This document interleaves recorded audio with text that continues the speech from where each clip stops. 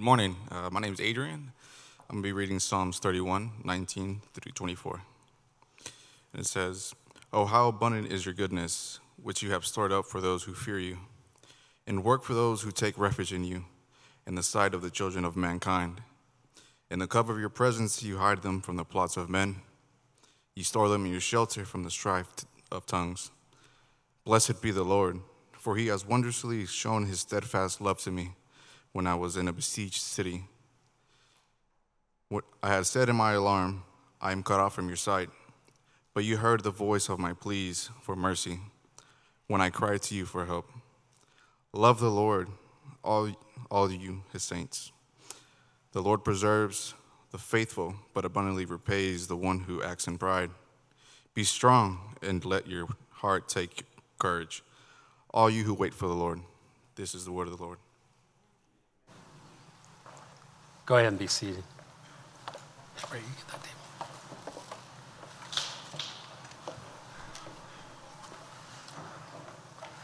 Good morning. I believe it's July, is that correct? I mean, we got thunderstorm out there and got rain. Yeah, it's crazy. I don't remember that happening in July very often. Not that I've grown up in Texas or anything, but gee, it's kind of nice after a week of 104 and all, so wonderful. Praise God, our team from Ecuador is back this morning. They're all here. What a blessing. I don't know if you were following them on Facebook or Instagram, whatever they were communicating on, but just to see what God was doing, what a joy. I'm excited to hear more. I got to say hi to them a little bit, but not really spend any time to hear all the stories, and really excited about that. In fact, next Sunday, we're going to be highlighting all three of our short-term mission teams that were gone this summer. We had some that went to Kenya and Tanzania, and then as well Ecuador. So next Sunday, we will be highlighting them. So you're going to want to be here just to kind of see that and see what God was doing this year. Some really amazing stories of what God has done, salvations. Lord's been good. When we walk out in faith, when we trust Him, when we step in a way in which we look to Him, it causes us to grow in faith. I often believe and have said that really kind of faith begets faith. That is, every time we take a step of faith, we have a tendency to understand and know what God is doing and how He grows us. Today we're finishing our series in Psalm 31, so you can take your Bibles and turn there. It's been 3 weeks. In you, O Lord, I trust.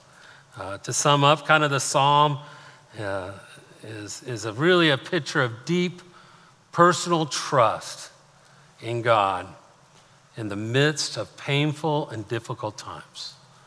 And I think we all go through those times of understanding that, but it is also a declaration of our absolute dependence on our God. It is why we are here this morning.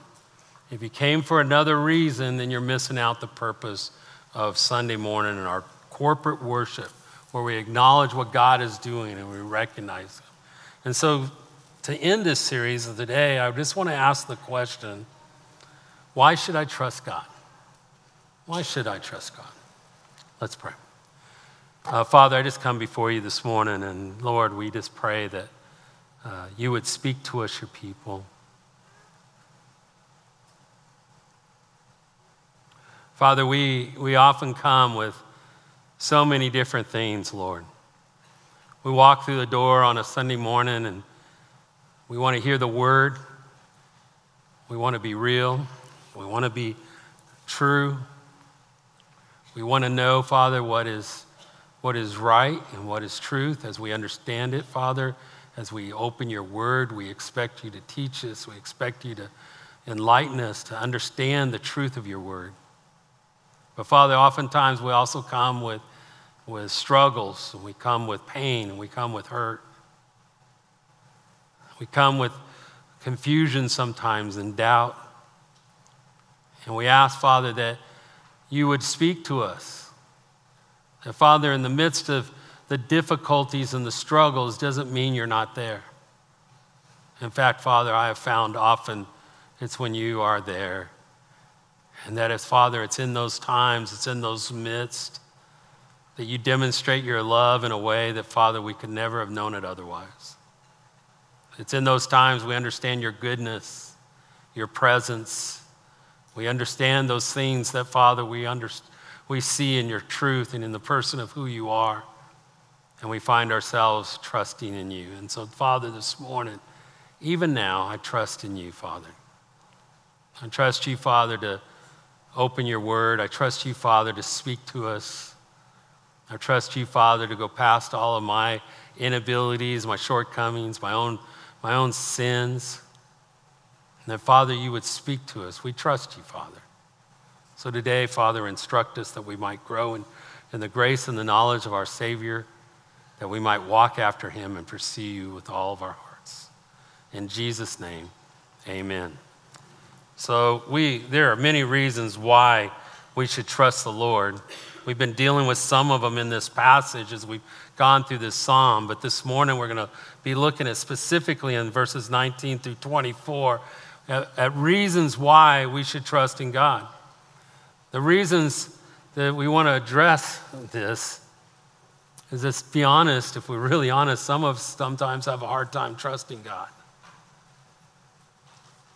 How many times in our walk with God we lose focus in the midst of the daily activities, when the struggles come and the pressures come of life, when the relationships that are around us, when the finances around us, when all of those things are pressing in, we begin to ask those questions like, can I truly trust God with my finances?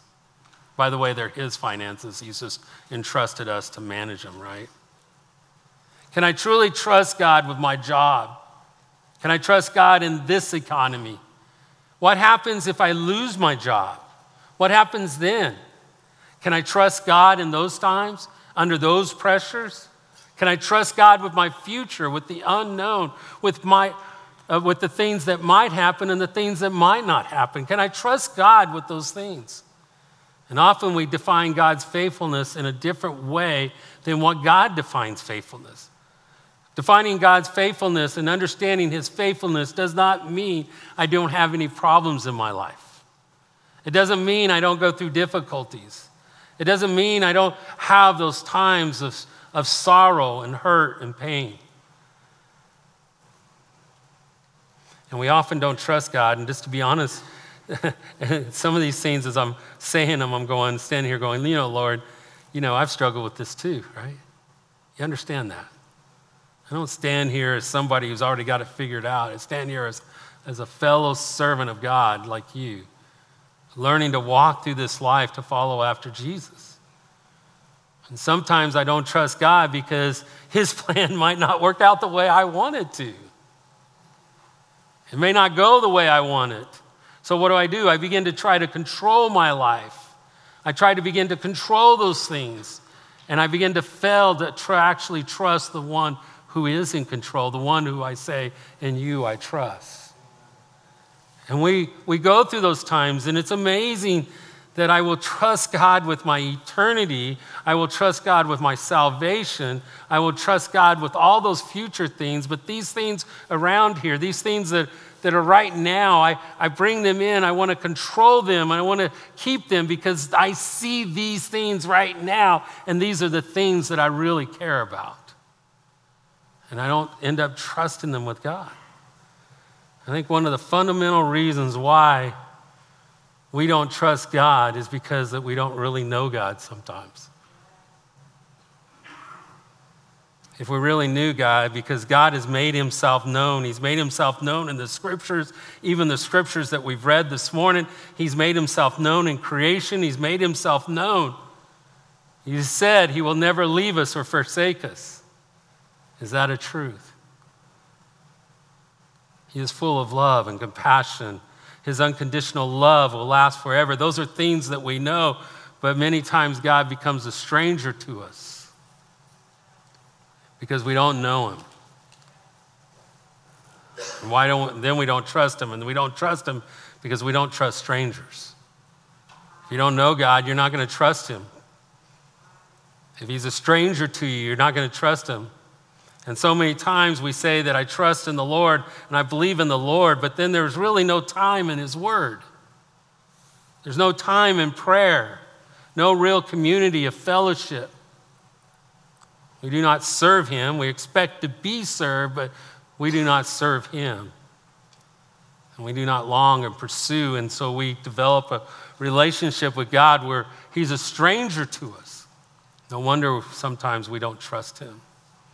And I'm not talking about trust that's just easy. I'm talking about trust that when you read God's word and God's word is clear and it says something, and yet it's not really what I want to do. Do I trust that God's word is true and I step out by faith, believing it to be true, even though everything within me may not?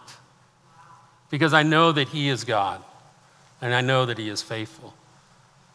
No wonder we find times where we don't trust him, because sometimes we really don't understand the full power of the truth of his word and the work of our salvation, of what Christ has done, and we lose our focus and we become focused on the things around us instead of understanding who I am in Jesus Christ and walking in faith and in the trust that I have in him because of what he has done. God has done much. In fact, I will say it, and I'll probably say it again in this message, that the life of faith and the life of walking after God is a miraculous life.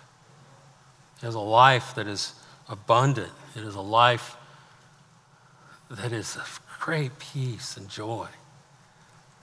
I do not by any means have a perfect life, but I have begun to understand the everlasting strength of my God, to begin to understand his peace and his joy, and to understand the comfort of God. And dear people of God, that only comes as we begin to know him and to trust him and to walk out by faith. Why should I trust God? In verse 19, it teaches us one of the reasons why we should trust God. I believe there's 4 in the passage, and if the creek doesn't rise and the tornado doesn't come through, we'll get through all 4 of them today, right? I will not apologize again or anything today. Some of these truths have hit me hard. It's a reminder of who my God is. He's an amazing God. I get emotional sometimes when I think of what God has done. I was visiting with somebody this week, and they made the comment to me about, Greg, all the things it seems like you've gone through, you need to put them down in a book or something. I was like, they're nothing. The glories of my life is nothing compared to the glories of the God that I believe in. In the work of his grace and the majesty of his glory, how can I even in any way prop up anything about myself? He is an amazing God, and he's worthy of our trust. Look at it, verse 19. Oh, how abundant is your goodness, which you have stored up for those who fear you, and worked for those who take refuge in you, in the sight of the children of mankind. That he stored up this goodness for us, even in the sight of others. It's interesting when you look at Psalm 31, because really at verse 18, man, that there's pain and there's difficulty. If you look at the previous verses, the last 2 weeks, we've seen a lot of difficulties, a lot of pain, but now we walk into verse 19, and immediately it jumps to joy. Oh, the goodness of God. Well, how can that be? How can that be, to go from such pain? And it's not like the pain went away. It's not like the difficulties went away. How is it he goes from this place of difficulty and pain to this place of speaking of the goodness of God? Only God can do that. Only Christ can do that. You see, the life of faith is truly a miraculous life. Only God can take sorrow and grief and birth into it joy. Only God can take our hardest moments when we have nothing, when we feel nothing, when we're completely desperate, and turn it into joy. Only God can take those things. Only God can do that. And the world looks at it and it doesn't make any sense. I've learned that. I've talked to people many times and tell them of the joy of my Lord in the midst of a difficulty, and they don't understand it. that you would have hurt, you would have despair, and yet be so filled with peace and comfort and joy that God gives.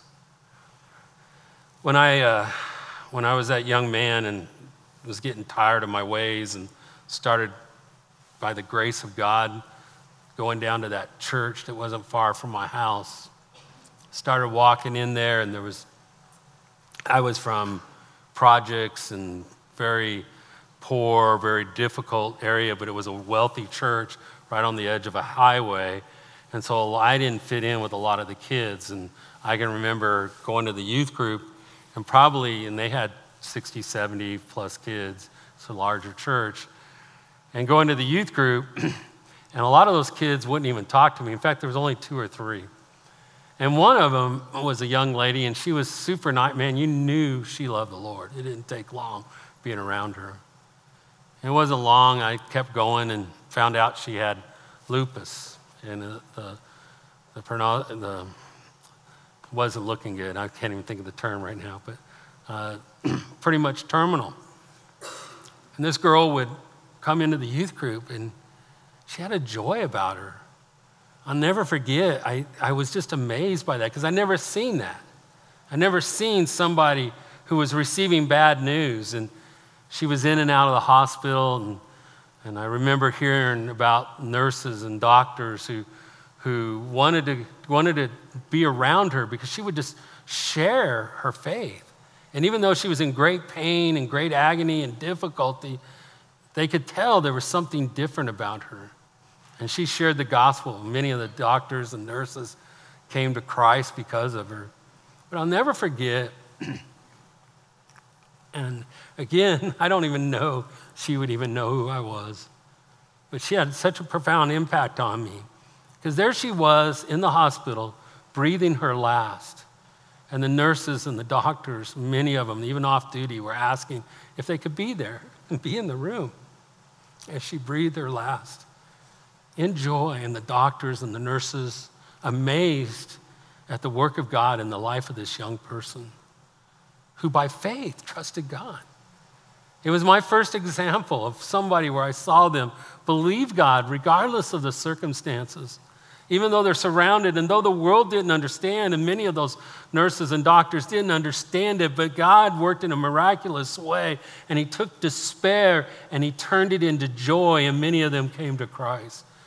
The worst of trials and hurts and struggles, and yet in the midst of it, to find a sense of peace and comfort and joy that is only possible if the Lord our God is the one we trust. It is a miracle of faith that works in our lives. I like where David in verse 19, he goes, oh, just like, whoa, the goodness of God. In the Hebrew, it's the idea of kind of like David catching this glimpse of the goodness of God. It's not like he can totally measure it out. It's immeasurable goodness. Man, look, can you believe? You're trying to describe something, and you can't put a measuring stick on it. You can't define it like this or like that. It's just beyond. It's so great. It's amazing. And Spurgeon, he said, what we cannot measure, we marvel. And that's exactly what he's doing. He's marveling at the goodness of God in the midst of the struggle, in the midst of the hurt and the pain. He gets a glimpse of the goodness of God, and he goes, oh, the goodness of our God. No one else can do that. No one else can take in the goodness of our lives. I was standing out here, one of our men just gone through some significant surgery and back for the first day. And he was standing there, he's like, man, I'm telling everyone how good the Lord was through all of this. The goodness of the Lord. Why should we trust him? Because who else could do that? Who else can, in the midst of difficulty and struggles, demonstrate such goodness? In verse 20, he goes on, he says, in the cover of your presence you hide them. From the plots of men you store them in your shelter from the strife of tongues. I was really amazed by this phrase, the cover of his presence. You know, when we talk about our salvation in Jesus Christ, there's an aspect of our salvation that we refer to as regeneration. Regeneration is that process of bringing in new life with the Holy Spirit. It's the act of God whereby the Holy Spirit comes into our lives and he makes all things new. We see it in John chapter 3. We use this term, born again. We used to use that when I came to Christ as a young man. There was this term, born again. It's this picture of new. The old things have been passed away, and the new things have been made into the new creation and new life. Why does that happen? Because of the presence of God by the Holy Spirit that indwells us. In the Old Testament, they didn't have the Holy Spirit. They went to a temple, and there's where God dwelled. But in this stage, in our church, in the church time, the Holy Spirit dwells within us. It's the presence of God. It's by it that he enlightens us into the truth of his word. It's how he reminds us of those things in the word. It's how he guides us in our path as we walk after him, as we begin to pursue him. He is the indwelling guarantee of our salvation. You know that? He has sealed us, is what it teaches us in Ephesians 1. One commentator trying to describe this cover of his presence and was describing this. It's this picture of where we are plucked up from where we were and we are placed into the holy of holies of God to never leave. It's this picture of God placing us in his presence, and we're there, we're in his hand, and because of that presence, death can't enter. Let that sit. We are protected from death, from defeat, from shame, from our adversary. The greatest cover that you can and I can ever need is the presence of God by the indwelling of the Holy Spirit. This is when the peace of God that passes all understanding, that guards our hearts and minds, are found. If God is for us, what does it say? Who can be against us? Why is that? It's because of God, because of his indwelling presence. This is when we know that our life is what? Christ. And we are hidden in Christ. This is when I know that the hope of the glory that I live for, that I know that awaits me because of Christ, because of the presence of God. This is why we should trust our God. His abundant goodness and his ever covering of his presence in our lives. It's an amazing thing to me that every day that I get to go through this life, and I get up and I walk each day, and there's this relationship that I have with my God. And it's in the sense that whereby the Holy Spirit is guiding me and teaching me that I might walk after him. The abundant goodness of our God. Who else can make these promises? Do you know anybody, by the way? Is there some business dealing you got where you can get this kind of a deal? Is there some place? No one. No, of course we will trust him. Of course we will. Why? Because no one else can do what he did. He does. And then look, if you will, verses 21, 22. Blessed be the Lord, for he has wondrously shown his steadfast love to me. When I was in a besieged city, I had said in my alarm, I am cut off from your sight, but you heard the voice of my pleads for mercy, and when I cried to you for your help. And I love this phrase here, wondrously shown. It carries a meaning like the idea of unexpected. Like when I was least expecting it, you know what showed up? The steadfast love of God.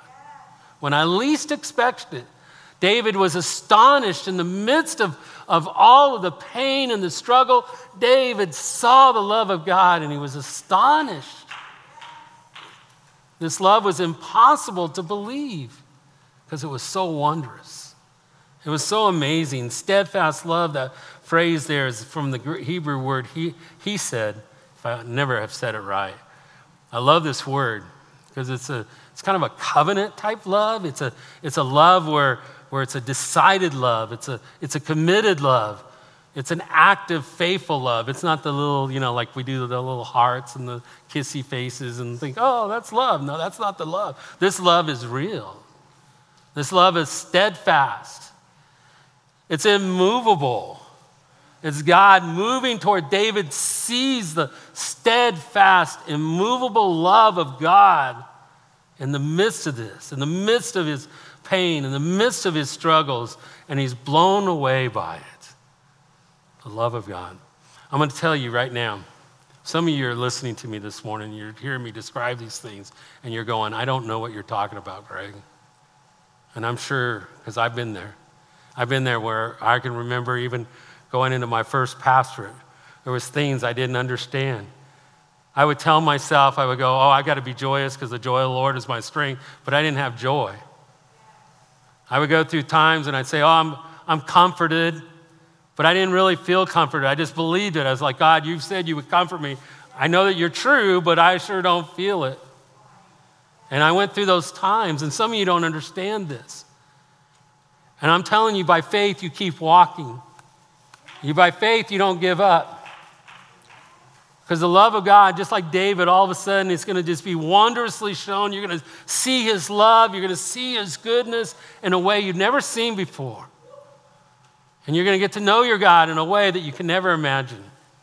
Sometimes when people are about to go through a very difficult time, sometimes I tell them, I go, it's going to be tough, but when you get through this, you're going to see God in a different light than you've ever seen him before. Why? Because when we walk by faith and we begin to trust him, things like his love and things like his goodness, they just explode on the scene. They just explode. I love this phrase, though, when he says in verse 22, I had said in my alarm. In other words, David's saying, overwhelmed by his struggles, he thought he was cut off by God. When he says, I am cut off from your sight.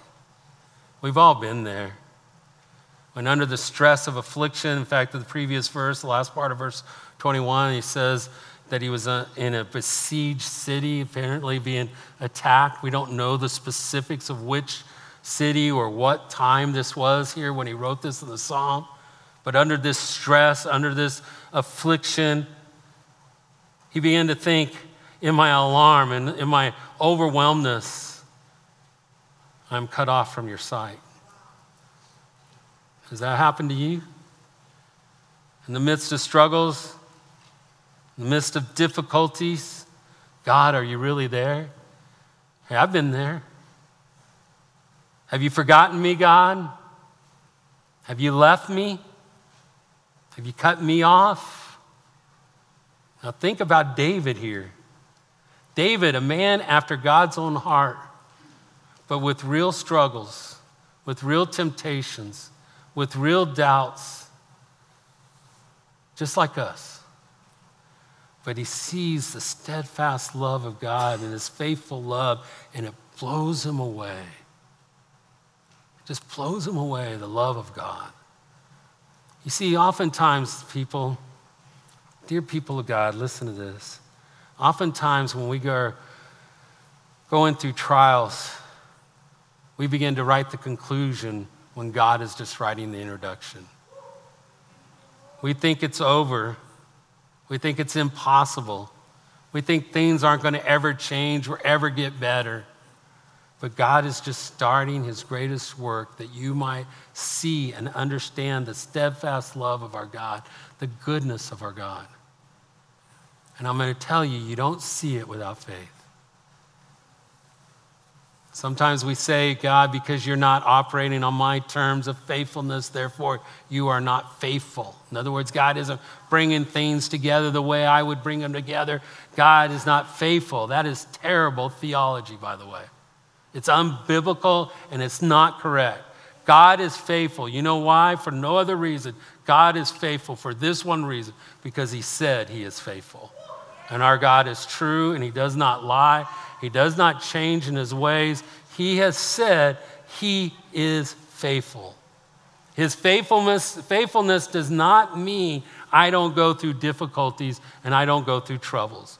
But his promises, I will never leave you or forsake you. I will uphold you and keep you in my righteousness. Those are truths, regardless of the circumstances and the difficulties that we face on a daily basis. And some of you who might be here this morning and you're in a real struggle. You're struggling. and you might want to give up. And as a fellow servant of God, I beg of you, don't give up. I hear you. There's times I'm tempted too. But every time I keep taking a step of faith, another step of faith. It's just a step. It's one step at a time, a step of faith and trusting God and believing God and taking another step of faith. And then just when you least expect it, just like David, oh, the goodness of our God, the abundant goodness. Oh, man, wondrously show me his steadfast love. As we take that step of faith, don't give up. Don't give up. When you are humbled and broken, then you find yourself overwhelmed by the love of God and the peace that passes all understanding. It's why we trust him. No one else can do that in our lives. No one else. We keep taking steps of faith because only he can do this. Then in verses 23 and 24, he says, love the Lord, all you his saints. The Lord preserves the faithful, but abundantly repays the one who acts in pride. Right off the bat, do you see that? I don't want to act in pride, do I? Because God's going to deal with the prideful. Just understand that.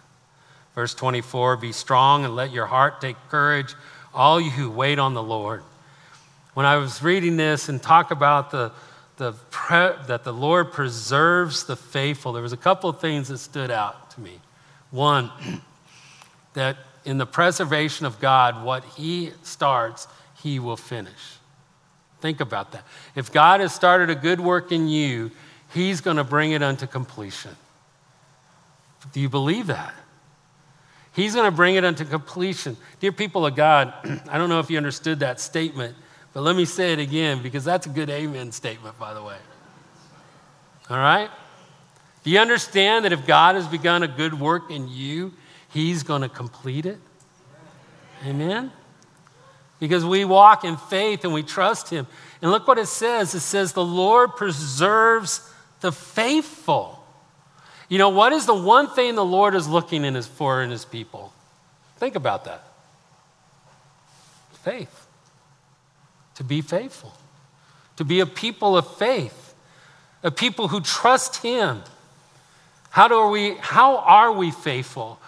It is completely found in our trust in him. Think about this. I thought about this because I've often thought about faith and trust. Well, how is it that I'm faithful? I'm faithful because I have these 10 things or these 5 things and I do them every day, so therefore I'm faithful.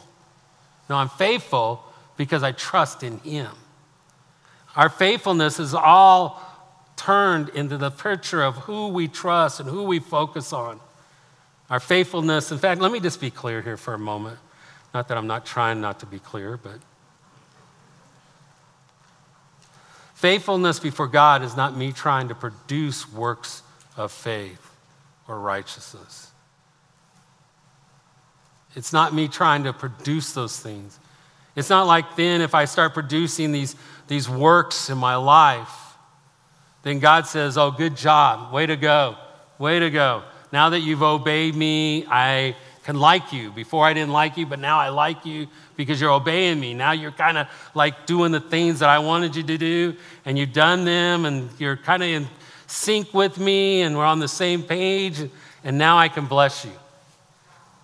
That's how we begin to do. That's not biblical, by the way. That's not the gospel, at least. The whole point of our effort for God is rooted in everything that God has done for us in Jesus Christ. That when I place my faith in him and I give my life to him and I commit my life to him, those things begin to come out of my life because of what he has done. I cannot walk in righteousness. You understand that, right? I walk in righteousness because he who indwells me, he himself, God, is righteous and he produces righteousness in my life. As I walk by faith, as I begin to rely on him, as I begin to trust him in everything that I do, as I begin to place my life into his hands, as I begin to trust him in all those things, and I rely on him to bring that out, it's when I love him and I recognize and I begin to faithfully trust him and I put my hands in him, then I begin to produce in my life faithfulness and obedience. We always want to go the other way, don't we? Like we always want to build up all the obedience and then therefore you are faithful. But we are faithful because we trust him to take me and to change me to be more like his son, something I can't do, but by the grace of God. By faith, we know these things are true, where it is impossible to please God apart from what? Hebrews 11:6. Did I lose everybody? It's impossible to please God. Why? Because you must believe that he is, and he's a rewarder of them that diligently seek him. Because without faith, it is impossible to please him. Notice the fruits here. The fruits of being faithful. Verse 23, it says, love the Lord your God, or love the Lord, all you saints. Love, when we are faithful to God, love bursts forth. It's when we love God that we begin a life of obedience. It's when it's a very natural result of our relationship with him. And then he says there in the second part, but abundantly replays the one who acts in pride. It's a contrast. If I'm prideful, if it's all about me, I'm not going to love him. And then verse 24, he says, be strong. One of the fruits of faithfulness is strength. When I am faithful to God, I am strengthened in his presence. The Lord is my strength. It's when you go through those times and those difficulties and the pressure of pain and sorrow, when you're going through those, it's when you trust in him that you find strength, because it's not your strength, it's his strength that sustains you. It's his hand that carries you through. He goes on, he says, be strong and let your heart not take courage. I like that picture of courage there, because when I do trust in my God, when I have faith in him, then I find courage. My heart is encouraged. It's when I look at myself and my struggles and I become insecure, full of problems and shortcomings. But when I see Jesus, I take courage, because I see grace. I see mercy. I see righteousness. I see joy. I see love. I see life. And I take courage. And it says there then as well, take courage, all you who wait for the Lord. You know, the idea of waiting is literally faith, if you think about it. To wait on him. Patience in trusting God. Have you ever thought about that? Patience in trusting God. I don't know how many times I have over the years talked with people who I talk to them about remaining faithful, staying true, staying faithful. And they'll say, I already tried that. I mean, you heard that? Or people go, I already tried that. I already tried that whole faith thing. I already tried God. I tried prayer. It didn't change anything. Well, no, it didn't change to your standard of how to get through a difficult time.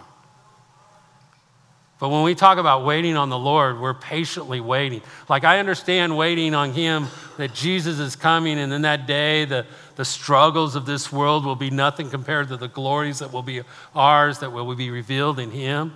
I understand that, right? But being patient daily to wait on our God, to walk by faith. You see, faith begets faith. Again, that picture of taking each step and believing God, taking another step. Well, it didn't work out the way I thought. Well, God said, what God said is true. He's never leaving me or forsaken me. He hasn't sidestepped and left me alone. He is there. He is with me. I trust that. I believe that. His love will sustain me and keep me. His righteousness will hold me. That in that day when the Lord comes and he's revealed, we will be revealed with him in glory. By faith, we take those steps and we wait patiently. And the reason we don't wait on God is why? Because we don't have faith. It's why we walk away. That's why we give up on God when things don't go a certain way. We end up not trusting him because we don't know him. He's become a stranger to us, and we don't trust him. This is why we trust God, because of his abundant goodness. Whoa, man. Oh, the abundant goodness of God. His wondrously shown us his steadfast love, and just immovable love. He's covered us in his presence, indwelled us with his Spirit. He took the old things and he put them in the past, and behold, all things became new, that we might walk in righteousness and understand the work of Christ in our lives and the power of his Spirit at work in us, that we might know his word, that we might understand truth. And then he preserves the faithful, doesn't he? He preserves them. He keeps them.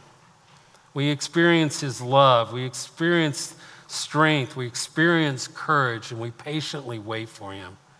You know, no one else can do those kind of things. No one else can make such promises. But you are my God. In you I will trust. In you alone, O Lord, I will trust. Amen. Let's pray. Father God, I just pray this morning that as we walk through this passage, Father, as we're reminded, I know sometimes that, Lord, it's hard. I'm thankful for a Savior in Jesus Christ who was tempted in every way that we were. The Father went through the things of this world and understands our what we go through and the struggles that we had. And that we do not have a high priest. We do not have a Savior who does not understand. And so, Father, we thank you for that. Father, I pray this morning, Lord, I always trust your word, that if it goes out and is spoken to someone this morning, that, Lord, maybe they would come up and talk to and pray with some of the folks that might be up here praying. That, Father, they would seek you. Maybe, Father, some are here this morning and said, you know, I've kind of gotten out of my schedule, got away from the word, praying and seeking you, Father. I just need to do that so I might trust you, and I might experience your goodness and your love, the cover of your presence. Understand that you preserve me to the end. Father, I just pray for those that are here, that, Father, have heard the word, that you would speak to us, your people. In Jesus' name, amen.